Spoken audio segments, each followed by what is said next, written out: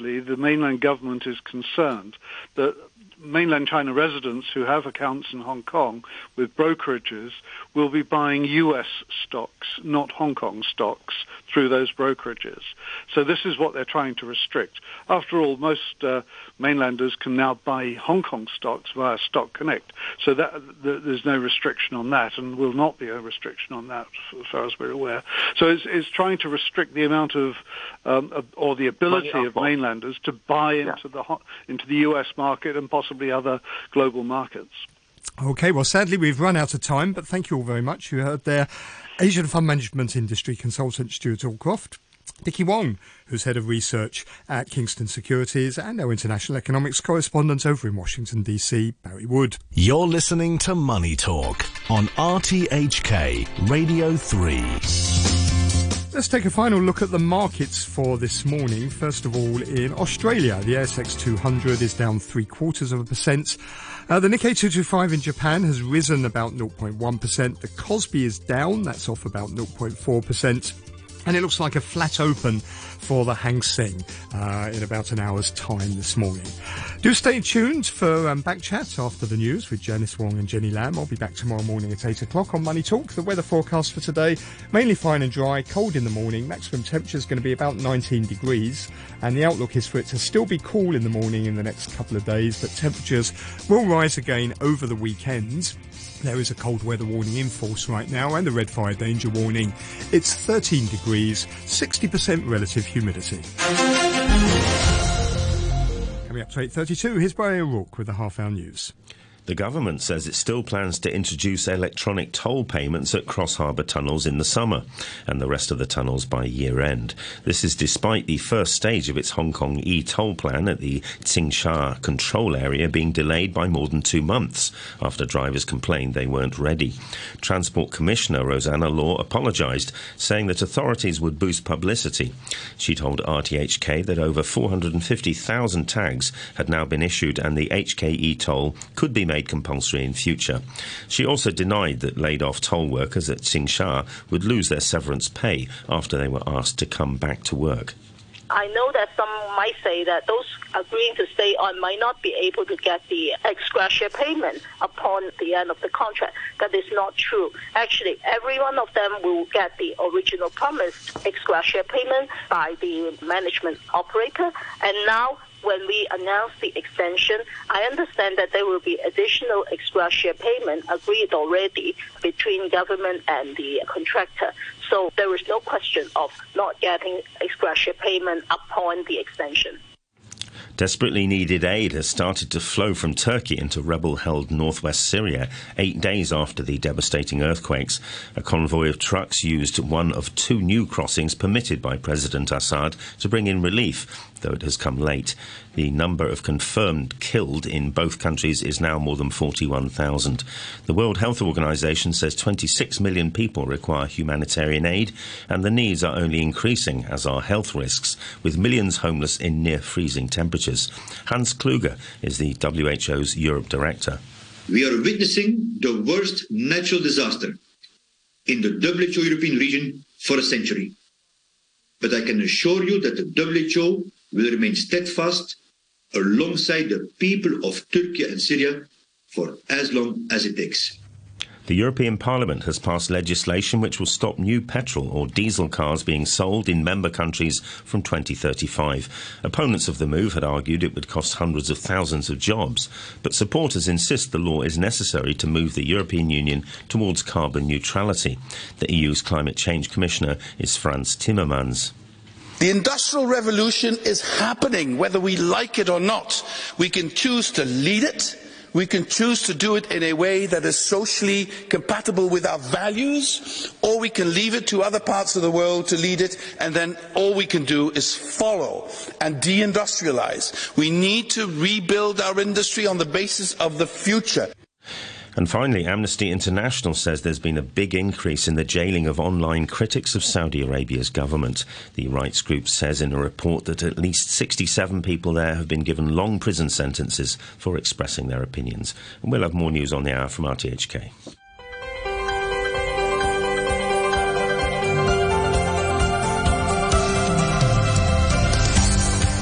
Good morning and welcome to Backchat. I'm Janice Wong and your guest presenter is Jenny Lam. On today's program, we're talking about Hong Kong's air quality. The Environmental Protection Department released data last week showing that the average general concentration levels of major air pollutants such as nitrogen dioxide, fine suspended particulates and sulfur dioxide dropped by 43 to 62% between 2013 and last year. The average roadside concentration levels of major air pollutants also fell by up to 64% during the same period. But the EPD admitted that the regional ozone is still a big threat. It also said that reduced traffic during the COVID pandemic had helped reduce the level of pollutants, though they were confident that improvements would continue thanks to stringent emission reduction measures and the increasing prevalence of electric vehicles. So what is the outlook for Hong Kong's air quality? Will more electronic vehicles on the road mean cleaner air? After 9:15, we'll discuss a very rare visit to Hong Kong by a feathered friend. So let us know what you think. You can leave us a message on our Facebook page, Backchat on RTHK Radio 3, email us at backchat@rthk.hk, or give us a call on 233 88 266. Now, to kick off our discussion this morning, we have on the line Patrick Fung, the CEO of Clean Air Network, and Professor Wong from the Chinese University, who is an expert on how air pollution affects people's health. Good morning, Mr. Fung. Hi, good morning. And good morning, Professor Wong. Good morning. Thanks for joining us on the program. So, Mr. Fung, what do you think of the latest EPD figures? Is Hong Kong's air quality really much better now? I think judging from the data collected by the EPD, we believe in science, and we're happy to see, and I believe most Hong Kong people would be pleased to see there has been a significant reduction of air pollution across the decade. So in general, we think from our observation as well, the air quality has been improving in the past couple of years. And how big of a role do you think the pandemic played in helping to reduce the level of pollutants? Well, I think the pandemic has actually is one of the factors. It reduced the traffic volume. However, I think most importantly is the long-term policy change that the government should take credit of it, but as well as the scientists, the business community, as well as the general public has been very supportive of cleaning air. So I think in general the policy change is the primary or dominant factor, but then pandemic has been another factor as well. Yeah, so the ozone layer, though, remains very high. What are some of the possible solutions to that? Well,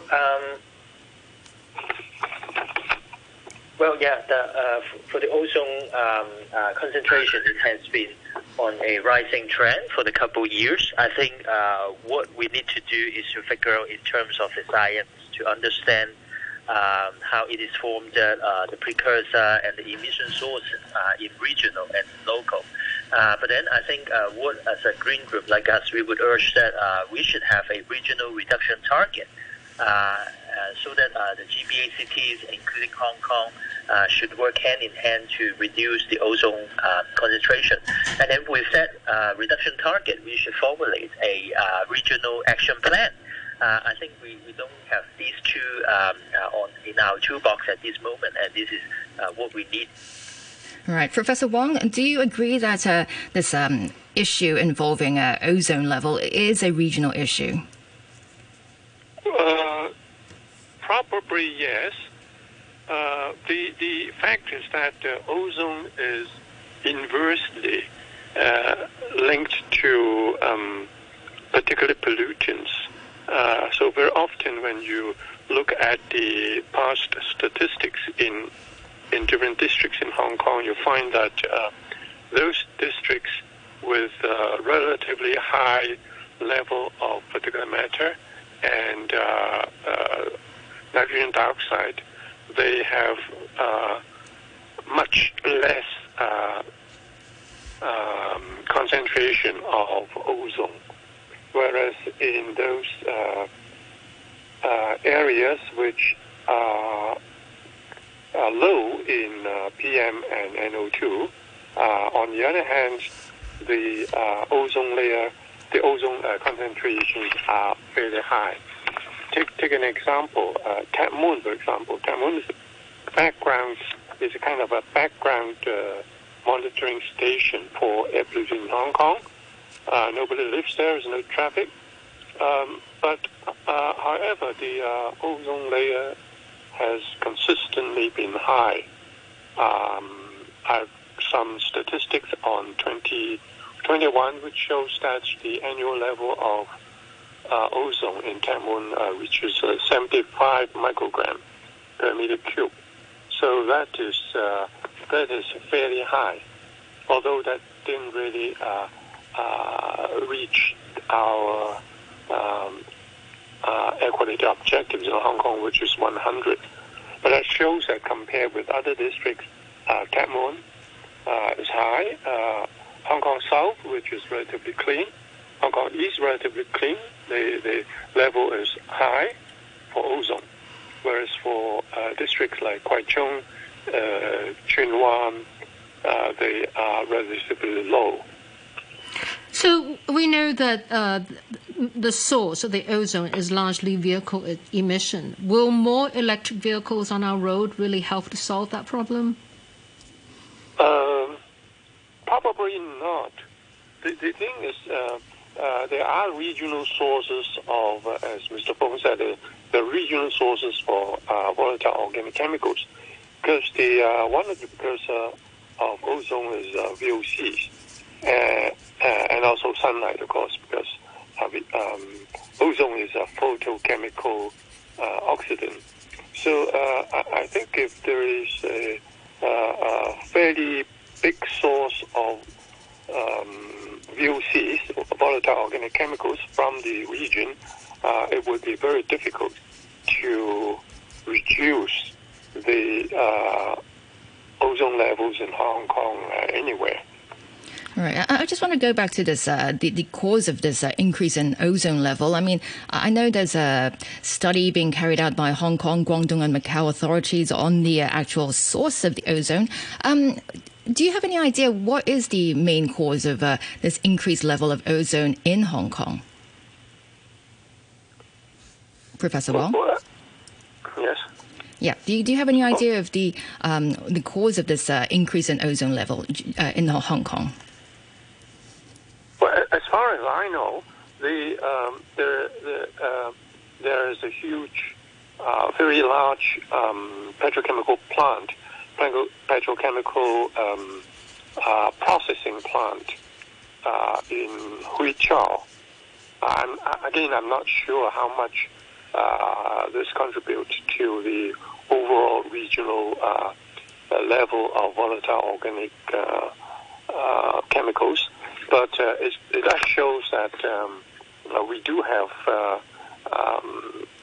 important, significant sources of emission of precursors of ozone, which is kind of beyond our government's control. Okay, so it's due to industry over in the mainland. Now, according to government figures, this pollutant is causing a large number of premature deaths in Hong Kong every year, and this rather alarming study by Peking University in the mainland is saying that the pollutants up there is causing up to 64,000 premature death, babies who die in the womb, basically, stillbirths. So what is the impact, do you know, in Hong Kong does this ozone have on unborn children? I'm not sure whether your figure refers to air pollutant in general or ozone in particular. Air pollutants in general. Yeah, air pollution in general. So, in this respect, I think many scientists in North America and Europe and China, we have a kind of consensus that particulates, and to a certain extent nitrogen dioxide, they are more important, if you like, contributors of ill health, like morbidity, mortality, compared to ozone. Right. Because ozone depends on weather. It depends on whether it's higher in certain seasons of the year where sunlight is plentiful, whereas the particulates and nitrogen dioxide they're kind of pervasive throughout the year, and also the level of particulates and NO2, especially in Hong Kong, they are still on the high side. In particular, in the light of the tightening of air quality guidelines by the WHO in 2021. Right. So this latest government figures show that there has an improvement, especially during the pandemic. Are you saying that after the pandemic, do you think we're just going to go back to where we were, or get worse? It probably will rebound a bit, but the general trend over the past 20 years has been downward, and it has been the trend has been quite obvious and quite encouraging. But nowadays we understand that even at a level that we are experiencing in Hong Kong, despite the reduction, it's still above the WHO air quality guideline requirements, or recommendation rather.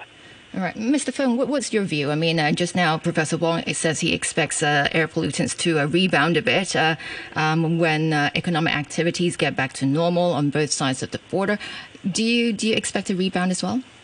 Well, largely agree. I think one of the perspectives that we should look into is the level of air pollution would be positively proportionate to the volume of vehicle.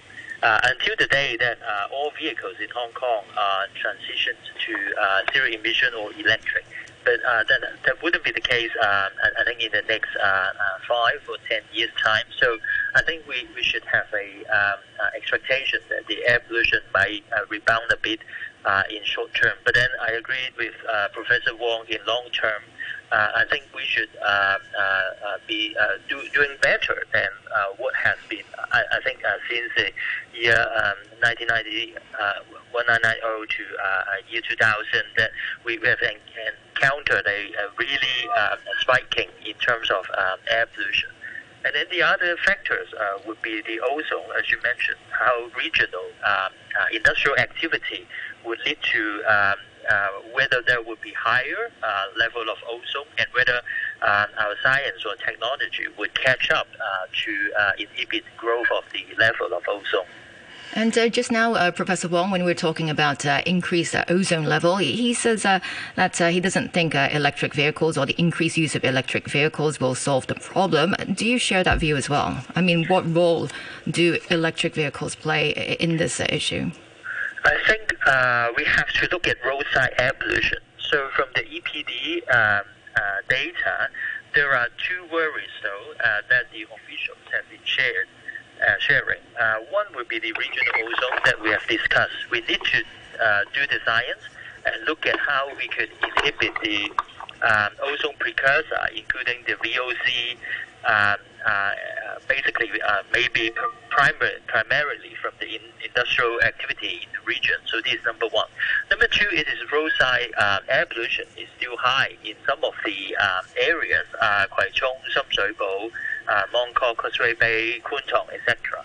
So it is an electric vehicle that would bring the benefit to the roadside air quality. So majority of the population in Hong Kong at the outdoor, we are still at very close proximity to the tailpipe from all the vehicles, especially from the commercial vehicles, the trucks and lorries, the taxi minibus, as well as other kinds of public transport, say the franchise bus.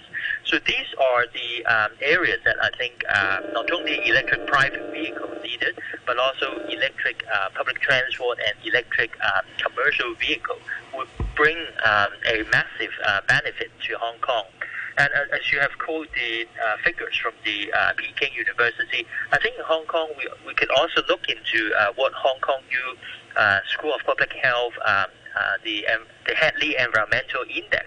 So the index tells us that there are around 3,500 premature deaths caused by air pollution in 2022 alone. So this has been a alarming figure, and I think we should probably link public health with the environmental emission control measures. So what are the exact nature of these premature deaths you're talking about? So it is caused by a various kind of diseases. I think most importantly the respiratory disease, and then also the circulatory disease. So these are the top factors that cause the premature death in Hong Kong. Right. So, Professor Wong, we know that in our schools there are days when the air pollution is so bad that children cannot do physical exercise outdoors. What are some of the other measures that the public can do to protect themselves? All right. Perhaps before I go into that, let me just make some clarifications on the statement by Mr. Fung. All right. For ozone, the roadside level is not a problem. For example, the 3 roadside stations in 2021, the level is relatively low, around 30 microgram, whereas our air quality objective for the daily maximum is 100.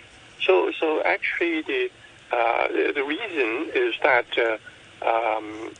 NO2, nitrogen dioxide, is a major problem on the roadside, which are caused by traffic, and in a way the NO2 consumes ozone. So on the roadside, actually the level is low, and as I said earlier on, the ozone concentration in Tab 1 is the highest among all the stations. So you can see, and also Hong Kong South and Hong Kong East. So you can see that this is kind of universally related to NO2. In Hong Kong, in fact, I'm a little worried about NO2 because when you reach the EPD statistics of the monitoring stations, NO2 is the pollutant that often breaches the air quality objectives set by the government. So, to answer your second question, your question about roadside pollutants and near schools, how it affects children and so on, certainly, when we have poor air quality around schools, the school authority, I think they should advise students not to perform outdoor exercises, physical exercises, and instead keep them indoors. The point about exercise is that when you do physical exercise, as we have done studies in the past that shows when you do heavy physical exercise in a polluted district compared to exercising in a clean district, the value, the positive value of exercise is gone in those school children in a polluted district. So in other words, we quite rightly expect physical exercise to help the cardiovascular functions in children, and this we show that for children in clean districts, but in a polluted district, on the other hand, there's no relationship between exercise and better lung function, better cardiovascular heart and lung function, which means that the positive beneficial effect of physical exercise is nullified by air pollution. Right. So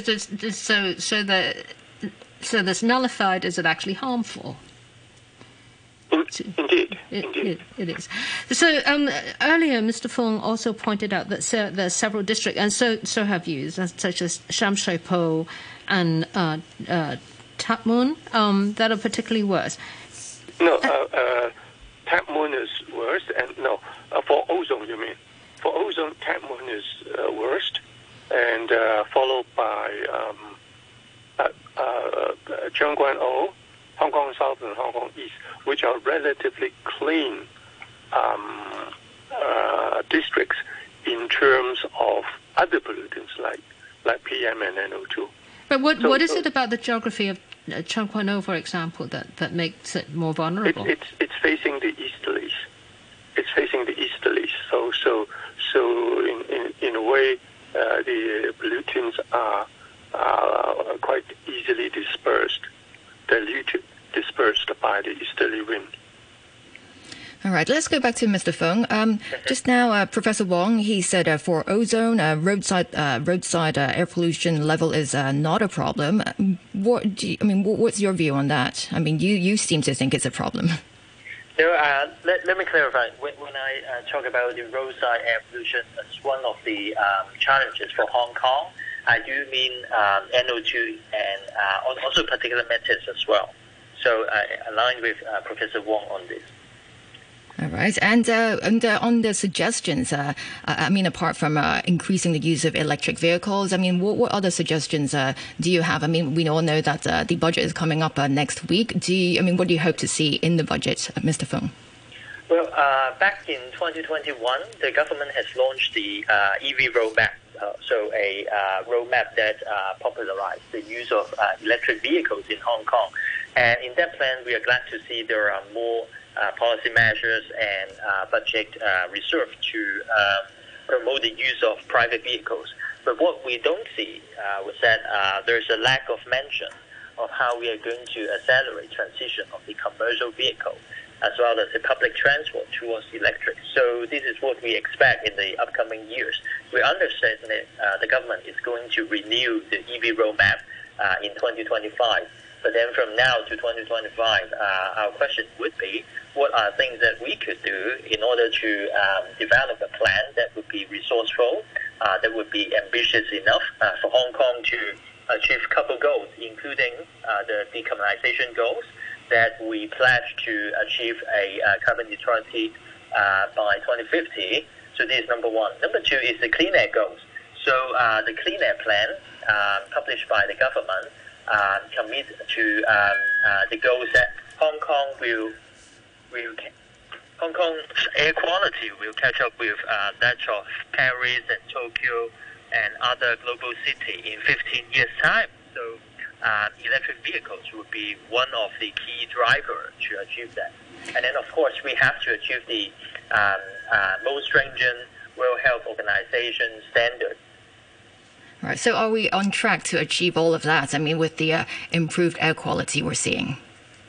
I think in long term, we should be cautious about what next we should do.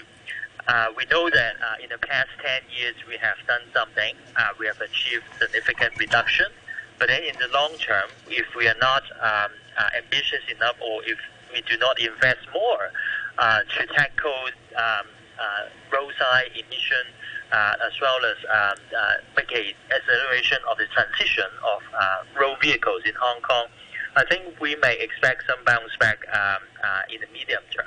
All but right. in overall, we are on track, but then we do definitely need to work harder.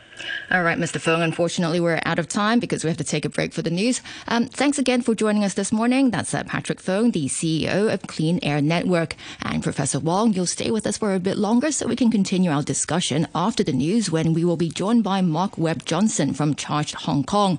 And after 9:15, we'll discuss a very rare visit to Hong Kong by a feathered friend. If you have any comments or questions for our guests today, do give us a call. Our number is 233-88266. And here's a quick look at the weather. Dry and cold with cloudy periods in the morning, mainly fine later. Right now it's 13 degrees, relative humidity 59%. Alongside the people of Turkey and Syria for as long as it takes. You're listening to the news on RTHK. Welcome back. This is Back Chat on a Wednesday morning with Jenny Lam and me, Janice Wong. Still with us on the line is Professor Wong Chi-wei from the Chinese University, who is an expert on how air pollution affects people's health. And joining us now is Webb Johnson, the chairman of Charged Hong Kong, that promotes the adoption of electric vehicles in Hong Kong. Good morning, Mr. Johnson. Good morning. Thanks for joining us on the program. So just before the news, we briefly talked about the role of electric vehicles in helping to reduce air pollution in Hong Kong. Can you first tell us how popular electric vehicles are right now in Hong Kong? Well, from the point of private vehicles, cars and motorcycles, it's really changed in the last few years. I mean, we're now seeing every month, 50% or more of all newly registered vehicles are electric. We've got brands, all the major brands are offering electric vehicles now in Hong Kong, where previously it was just one or two brands. And it's become more of a supply problem now, that the demand for electric vehicles, at least the private ones, is much higher than the demand can supply. Often there's like a year waiting list to get an electric vehicle now.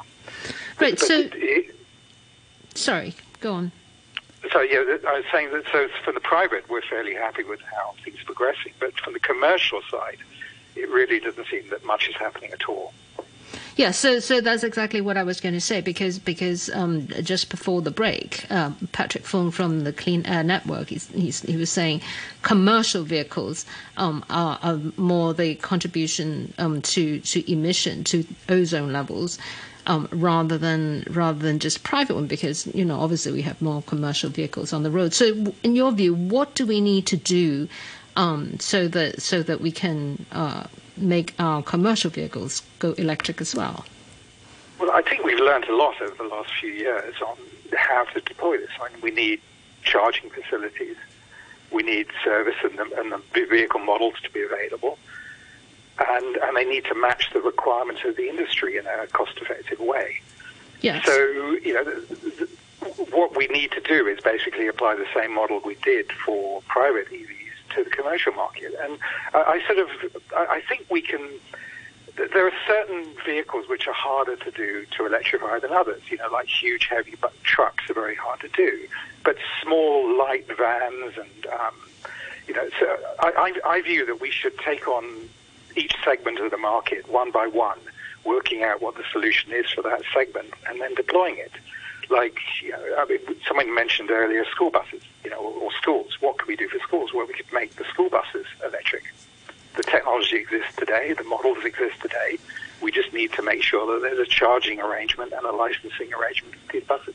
Yeah, so obviously there's a cost consideration for the owners of these commercial vehicles. Our double-decker buses, for example, I mean, is it realistic to ask the bus companies, hey, fork out the money and make them electric?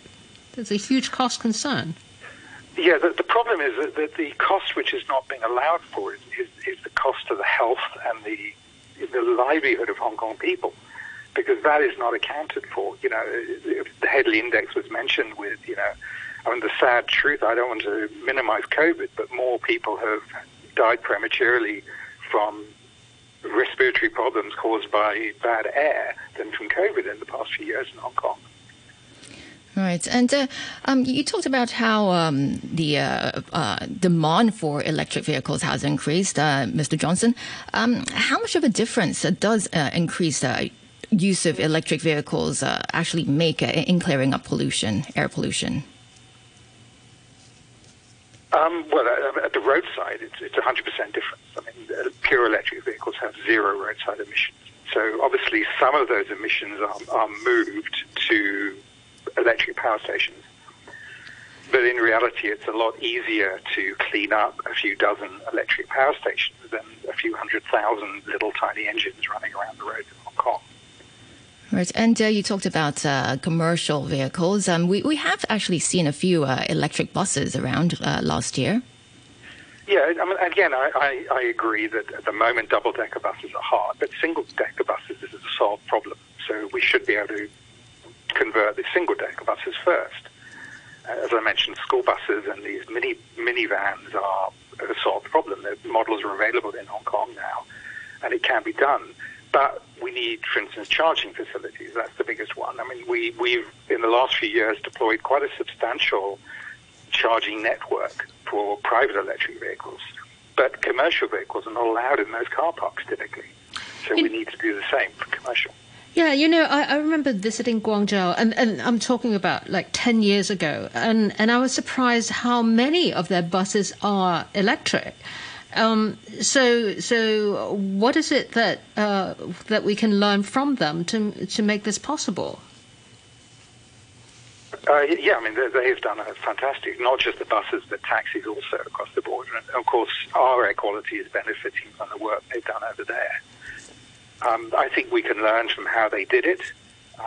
It was a combination of sort of mandated enforcement from the government, but also the industries working out how they can cost-effectively do this. Okay, so we have the budget coming up. As you know, in the past budget, there have been a lot of concessions given to people who want to swap their petrol cars for electric vehicles and tax, tax incentives and all that. What more can the government do to encourage people to give up their old petrol cars, in your view?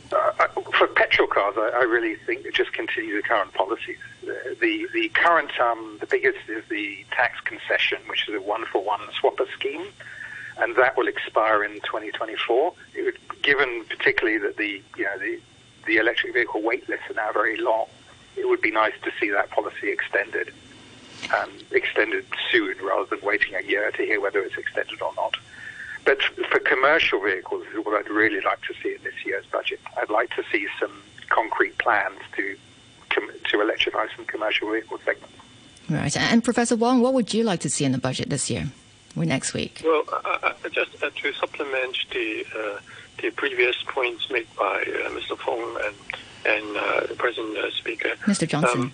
I think a very important source of air pollution is the power plant. We need to move away from coal. We need to use more natural gas in power generation as well as nuclear, if possible. The other point about the electrification versus other means is that I think it is easy, technologically, it is easier for the government to mandate the use of Euro 5, Euro 6 type of vehicles. That will mean a very significant reduction in the air pollutant discharge from these commercial vehicles. I think that is something which can readily be implemented. I do realize the difficulties in the use of electrified vehicles in commercial settings like trucks and buses. But why not control the current high emission diesel vehicles? What about technologically it is there? And what about what Mr. Johnson was suggesting, that the government should target this issue sector by sector, like focus on school buses first and then single-decker buses? Professor Wong? Sure. I mean, electrification is a better option, but at the moment, I think we can. Sector by sector, we can control the pollution emission by requiring them to switch to a more advanced type of fossil fuel vehicles, Euro 5, Euro 6, instead of the present situation. All right. I have an email here from Mike. He says, this is his view on electric vehicles. He says, our landlord and neighbor is building one coal-fired electrical plant each week. Electric cars just moves the pollution to other areas. And that email is from Mike. Mr. Johnson, what's your view on that? I think in both China and Hong Kong, the trend has been downwards. Respiratory particle emissions from power generation have been plummeting over the past 20 years. Same for CO2 emissions and same for China. The point is, even if you run an electric car from a 100% coal-powered station, it's still cleaner than an equivalent petrol car. But I would like to see, as the other caller mentioned, I'd like to see the cleaning up of the electricity grid, the move to more carbon and respiratory particle clean sources of fuel. What do you think, Mr. Johnson, of the critics who say that, these tax incentives are really just benefiting people who can afford these very expensive electric vehicles? It's just not fair. Well, the price with the tax incentive is similar to a petrol car, so we're just offsetting the difference. I'm obviously in favour of it. I consider it good tax money spent or not spent, not received. And I think it's necessary for the health benefits and for the livelihood benefits for Hong Kong and elsewhere around the world. Yeah, well, of course, to produce electric cars, we need lithium, and now the world is talking about the problems that the demand for lithium can cause, and the eventual pollution the lithium disposal of lithium will cause. What is your view on that? Actually, lithium is often raised, but actually lithium is not really the problem. There's a lot of lithium, and it's relatively easy to get hold of. You only need to look in the harbour. The seawater is full of lithium. But the problem is the more rare metals like nickel and some other metals, which are much more harmful and much more difficult to get. The benefit, of course, is that EV batteries are extremely long-lasting, and they often have a second life as well, and they can be recycled very, very easily. It just needs a market for it. You need enough batteries to make it worthwhile. Right. So overall, I'm not worried about the recyclability and the long-term sustainability of batteries. I think the industry is very clear on how that can work. Right. So how does it work in Hong Kong right now if you have an electric vehicle? I mean, what happens with the battery eventually? I think it depends on the manufacturer. The government is talking about introducing a regime where it's enforced, but it's very largely up to the manufacturer. I mean, for instance, Tesla is one of the biggest EV manufacturers here, and they recycle the EV batteries after use if they fail or whatever. All right. And Professor Wong? Yes. Earlier we talked about the Headley Index, before the news, and Mr. Fung, Patrick Fung from Clean Air Network, he was talking about how there were like 3,500 premature deaths that resulted because of air pollution. Looking at the improved air quality we're seeing, do you expect that figure to decrease significantly in the next few years? I think there has to be some sort of revision of the head index, which was based on the older air quality guidelines by the WHO. Right now, with the very significant tightening of the WHO air quality guidelines 2020, the AQGs, the air quality guidelines for particulates, for example, PM 2.5, is tightened to 5 microgram. That's the annual figure. And also for NO2 in particular, we have a problem with NO2 in Hong Kong. The AQG for NO2 again it used to be fairly lax at about 40 microgram per annum. Now it's 10. So it's 10 versus 40, and that's a real challenge for Hong Kong. And if we adopt that, those AQGs for recalculation of the head index, will come up with a very much higher figure than before. So that's kind of paradoxical. Even though we have a declining level of PM and to some extent NO2, yet the attributable deaths and illnesses from air pollution will increase. So you're saying that you're saying that basically we shouldn't really trust the Headley Index right now. It needs to be reviewed, revised. It has to be revised in the light of the new WHO guideline. Right, and the WHO guidelines, you said it's been tightened. What about our own air quality objectives? No, we're far from that.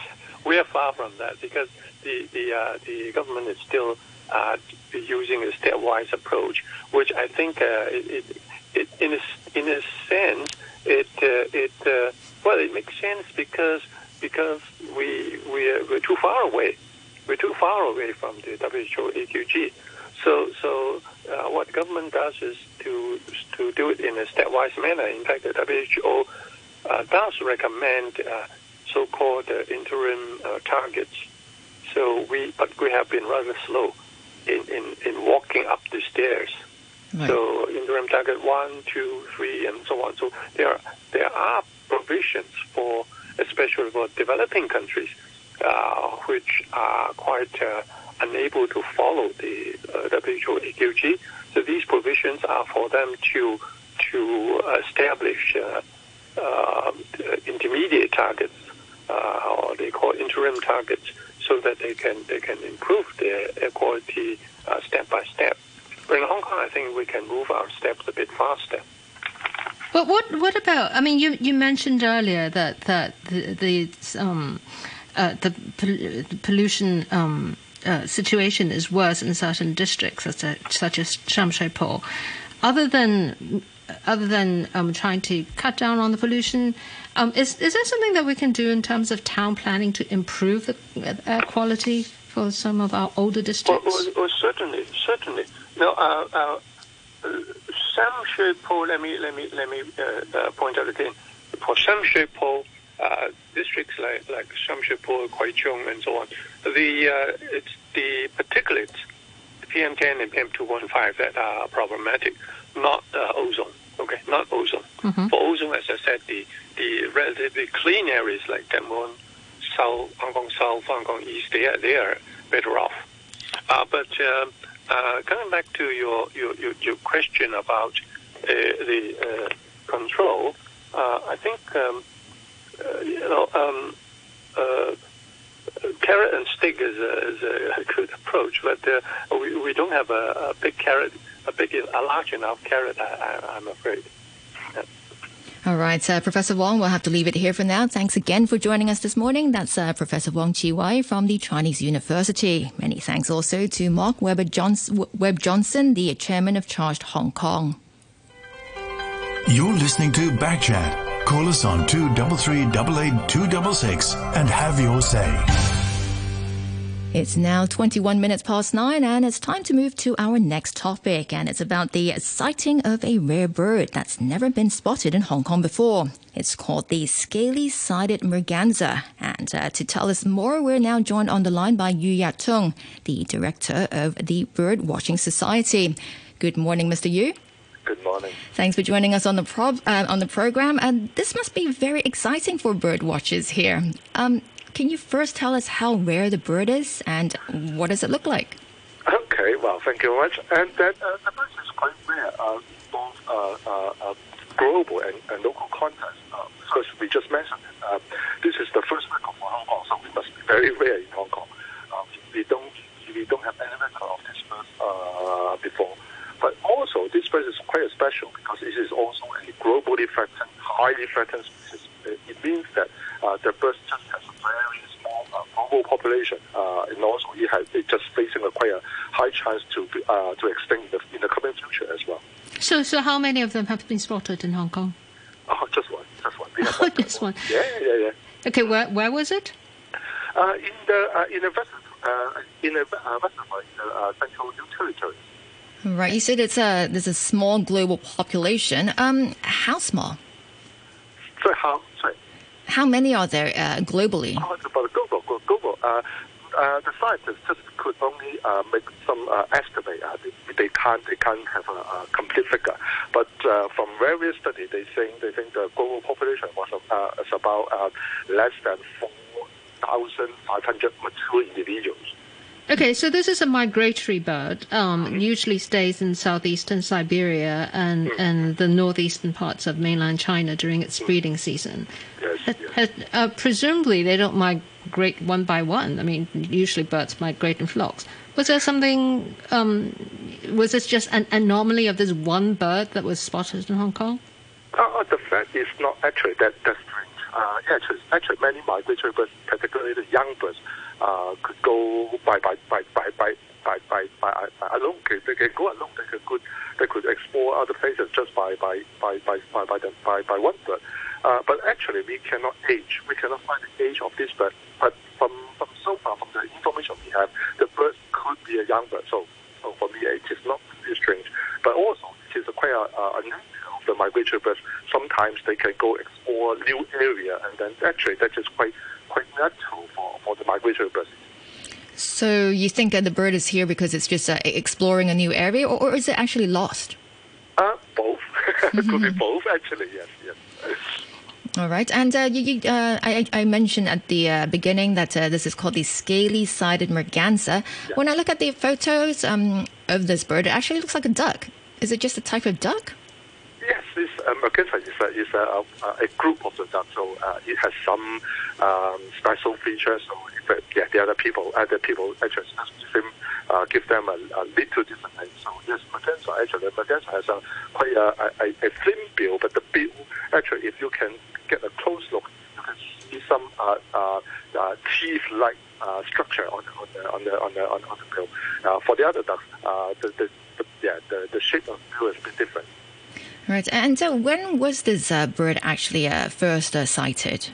The bird was firstly sighted around Chinese New Year holiday. Oh wow, that's a long time ago. That's quite a long time ago. Have you spoken to the person who first spotted it? Not really. But the society got a report of this bird. So yes, and then we many bird watchers know this bird comes to Hong Kong. And is the bird still in Hong Kong right now, or has it left? I mean, because I know you don't expect it to stay here for that long.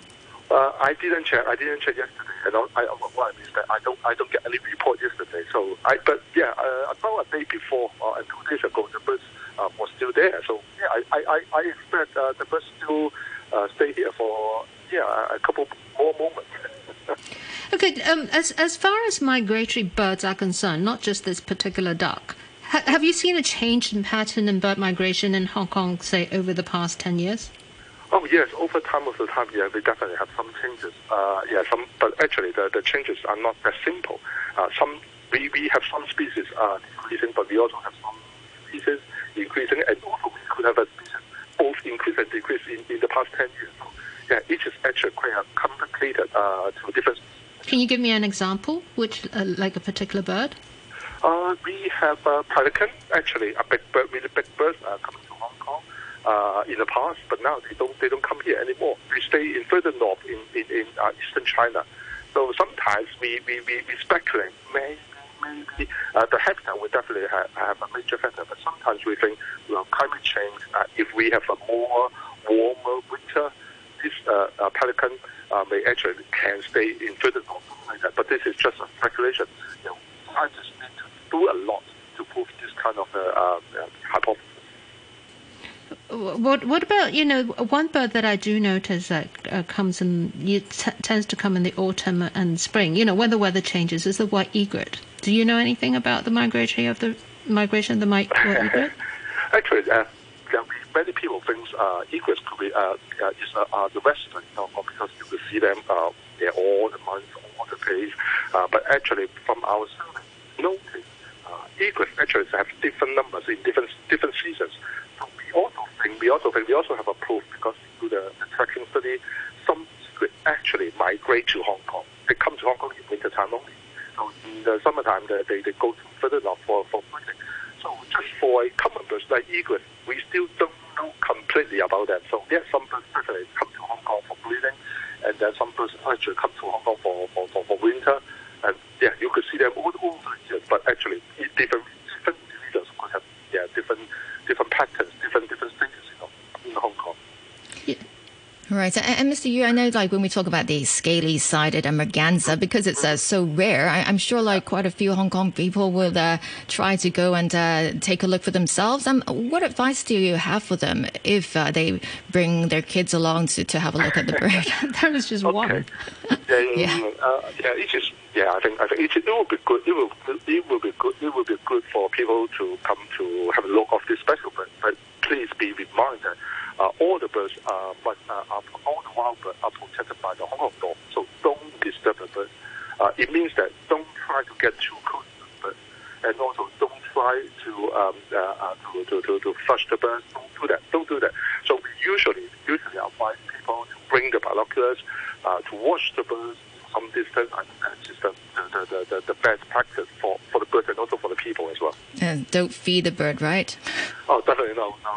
And also government have a new law for prohibiting feeding our animals in the start of this year. So don't do that. Don't do that. Just one last thing. My Po used to be a great place for bird watching. Where else? For anybody who wants to go bird watching, where are the best places? Oh yeah, Maple's still good. But actually, but if you say about this merganser, actually needs a different habitat. So yeah, they don't go to Maple. The bird doesn't go to Maple. But actually, in general, in Hong Kong, Maple is good, but also many places are also quite good for bird watching. So yeah, we have quite a good place. Hong Kong is quite a good place for bird watching. All right, Mr. Yu, I'm afraid we're out of time. Thanks again for joining us this morning. And that's Yu Yap-tong, the Director of the Bird Watching Society. Many thanks also to you who commented or emailed us today. And, of course, to our guest presenter, Jenny Lam, and producer, Yuki. Now, here's the weather. Dry and cold with cloudy periods in the morning. Mainly fine later with highs of around 19 degrees. Winds moderate to fresh northeasterlies, occasionally strong offshore. The red fire danger warning is currently in force. 14 degrees at the moment, relative humidity 59%. One is perfect for a solo. With two, you can play doubles. The more the merrier. How about a quartet? You could even form a basketball team. How many children should you have? The choice is yours. Be sure to plan ahead.